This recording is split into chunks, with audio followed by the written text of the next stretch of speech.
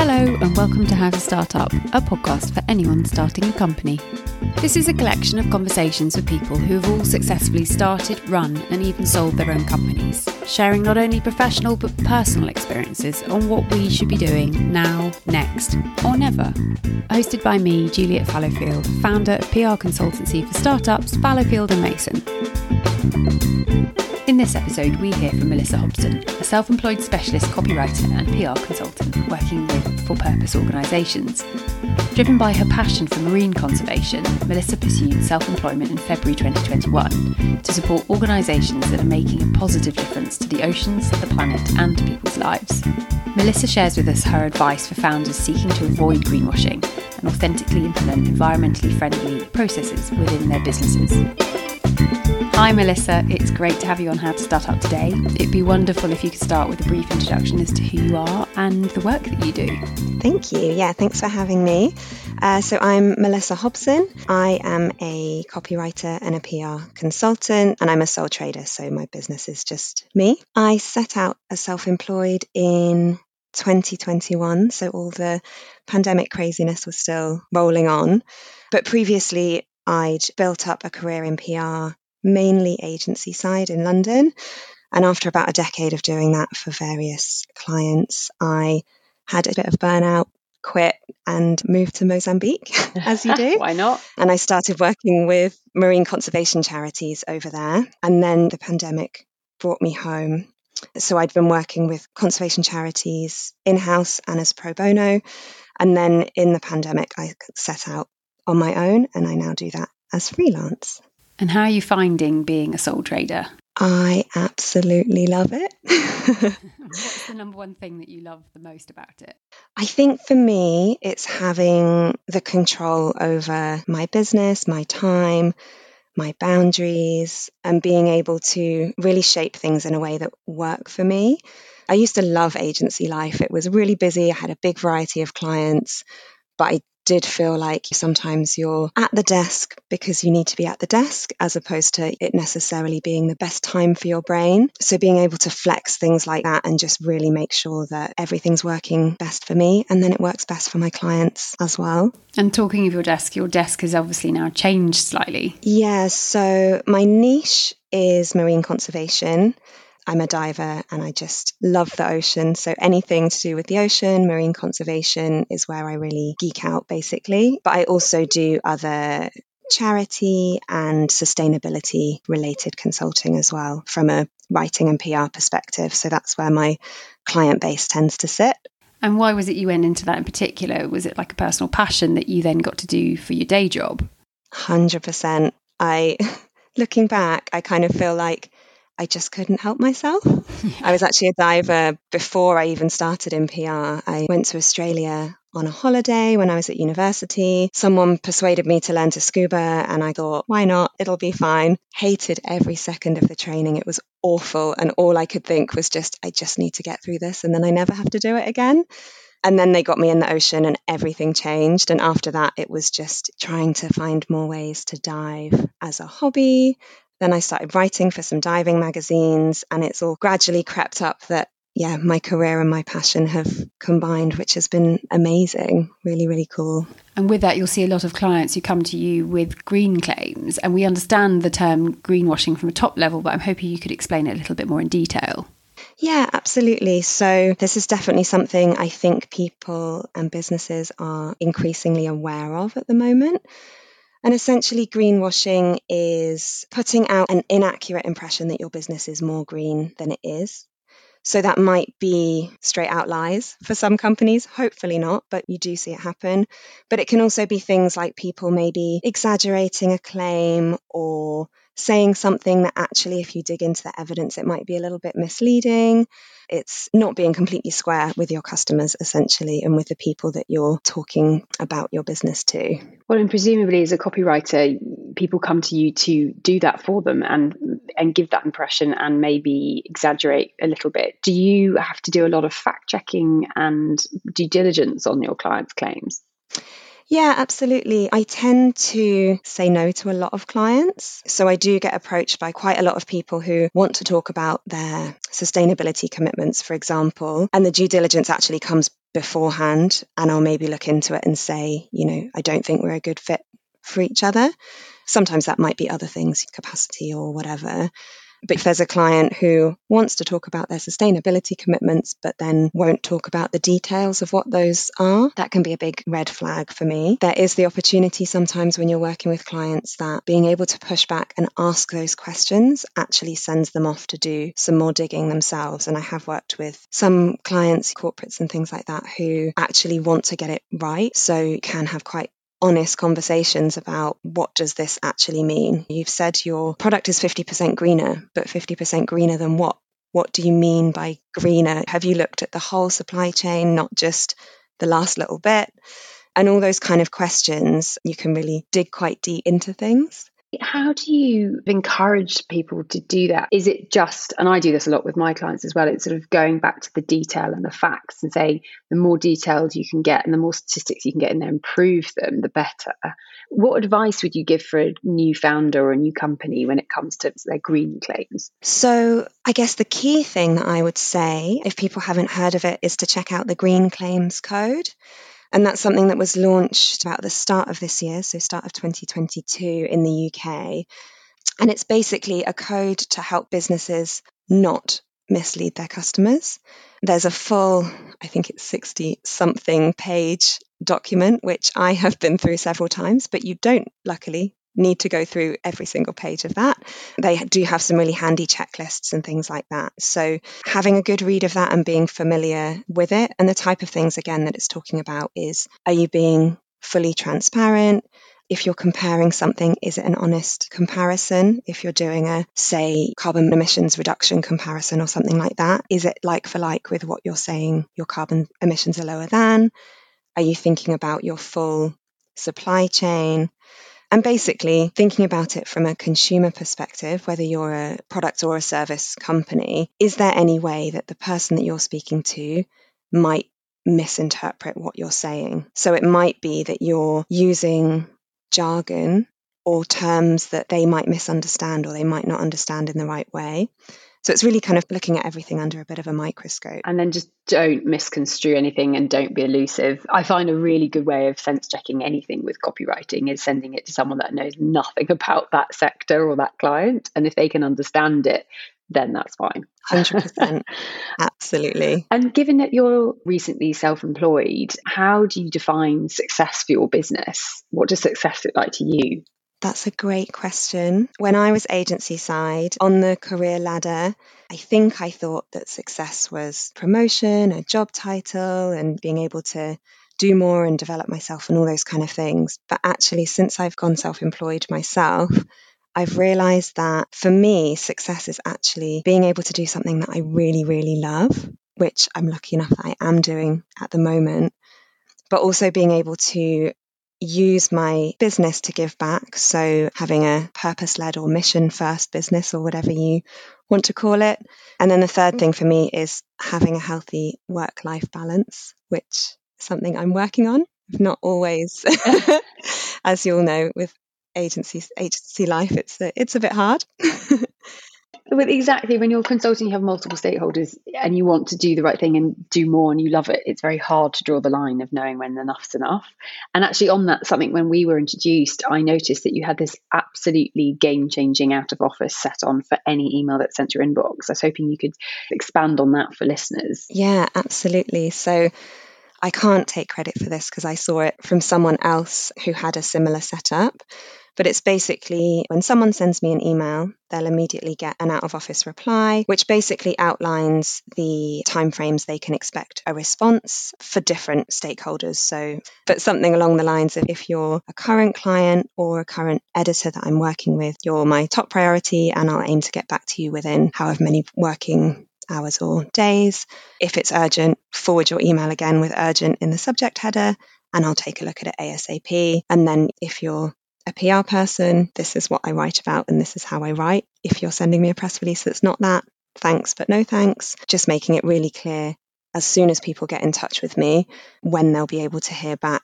And obviously, if they're a potential client, I've outlined my lead time for new clients coming on board. So sometimes people leave things quite last minute. Oh, always. And kind of need someone this week. So they know straight away that I'm not available until XYZ if they need to go away and find someone else.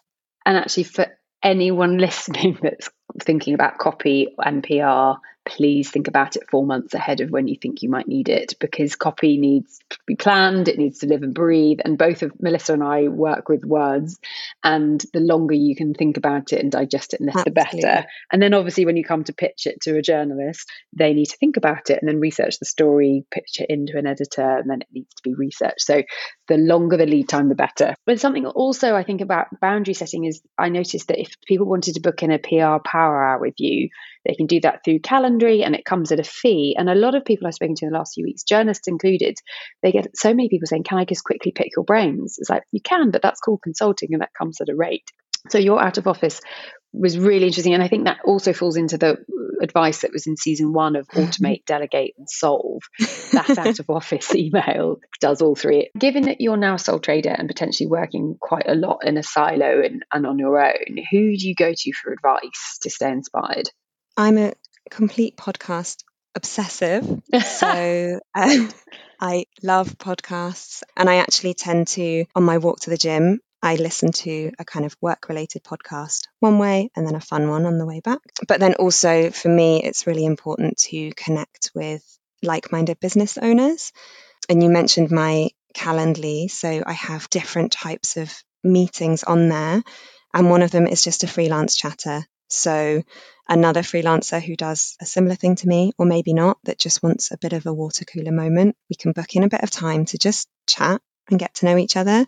And I've met some absolutely brilliant sole traders and business owners that way. Given that we've had this pandemic and that we all are very familiar with online calls, have you found that's expedited that online networking, and it's just made it completely normal now that we just have a quick Zoom call? We don't need to have face-to-face coffees or spend 3 days trying to find a time to meet in person. I think so. I mean, personally, for the couple of years before the pandemic, I was working with marine conservation organisations anyway, where a lot of the team was on different time zones.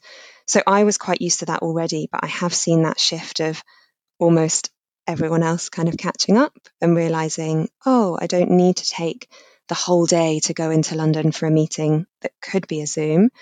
But equally, if something's valuable enough to have that face-to-face time, then making that decision. And I think that's where it's really nice that there is still the face-to-face stuff going on, but people are really thinking about the value of their time in that way. Yes. And that's the other thing. I was talking to some press last week on a press trip with a client, saying how you can have a Zoom rate and then you can have an in-person rate, because you need to pay for the travel time it takes to get to that in-person meeting, which is time you can't be spent working on anything else. And what's the most surprising thing that you've learned about yourself since becoming your own boss? I think it's been the realization of how other people see your business from the outside. Yeah.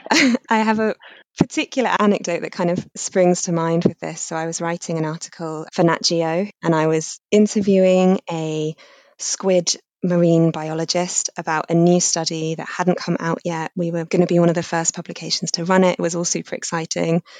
And I'm pretty sure I was in my pajamas, because that's a fairly safe bet, with my laptop. And I had a whole flock of ducks suddenly invaded my kitchen. And I was, laptop in one hand, trying to shoo all these ducks outside. And it was just a complete hot mess, basically. Absolutely mortified, having to say to this guy, I'm really sorry, there's suddenly ducks all over my kitchen. I just need to sort them out.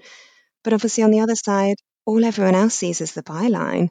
They see the article, which by that point I've spent a lot of time on it, and my editors have worked really closely with me on it. So they just see that finished, polished piece. And I guess that's a bit of an analogy for everyone's business, probably. We look at ourselves and think, oh, but I'm not doing this enough. So I think that's what surprised me, kind of having more of an awareness of how other people perceive your business. Yes, it does make me laugh, because there's so many friends who go, oh my goodness, you're doing so well. It looks like you're doing brilliantly. I'm like, No one else has seen that P&L. And that's where that question comes from, because on the outside, people can see what I'm putting on Instagram or what I'm on LinkedIn.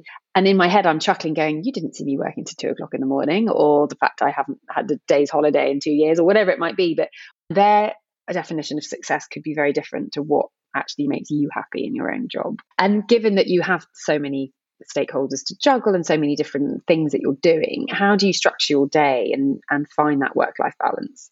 My days do vary depending the type of work that I've got coming in.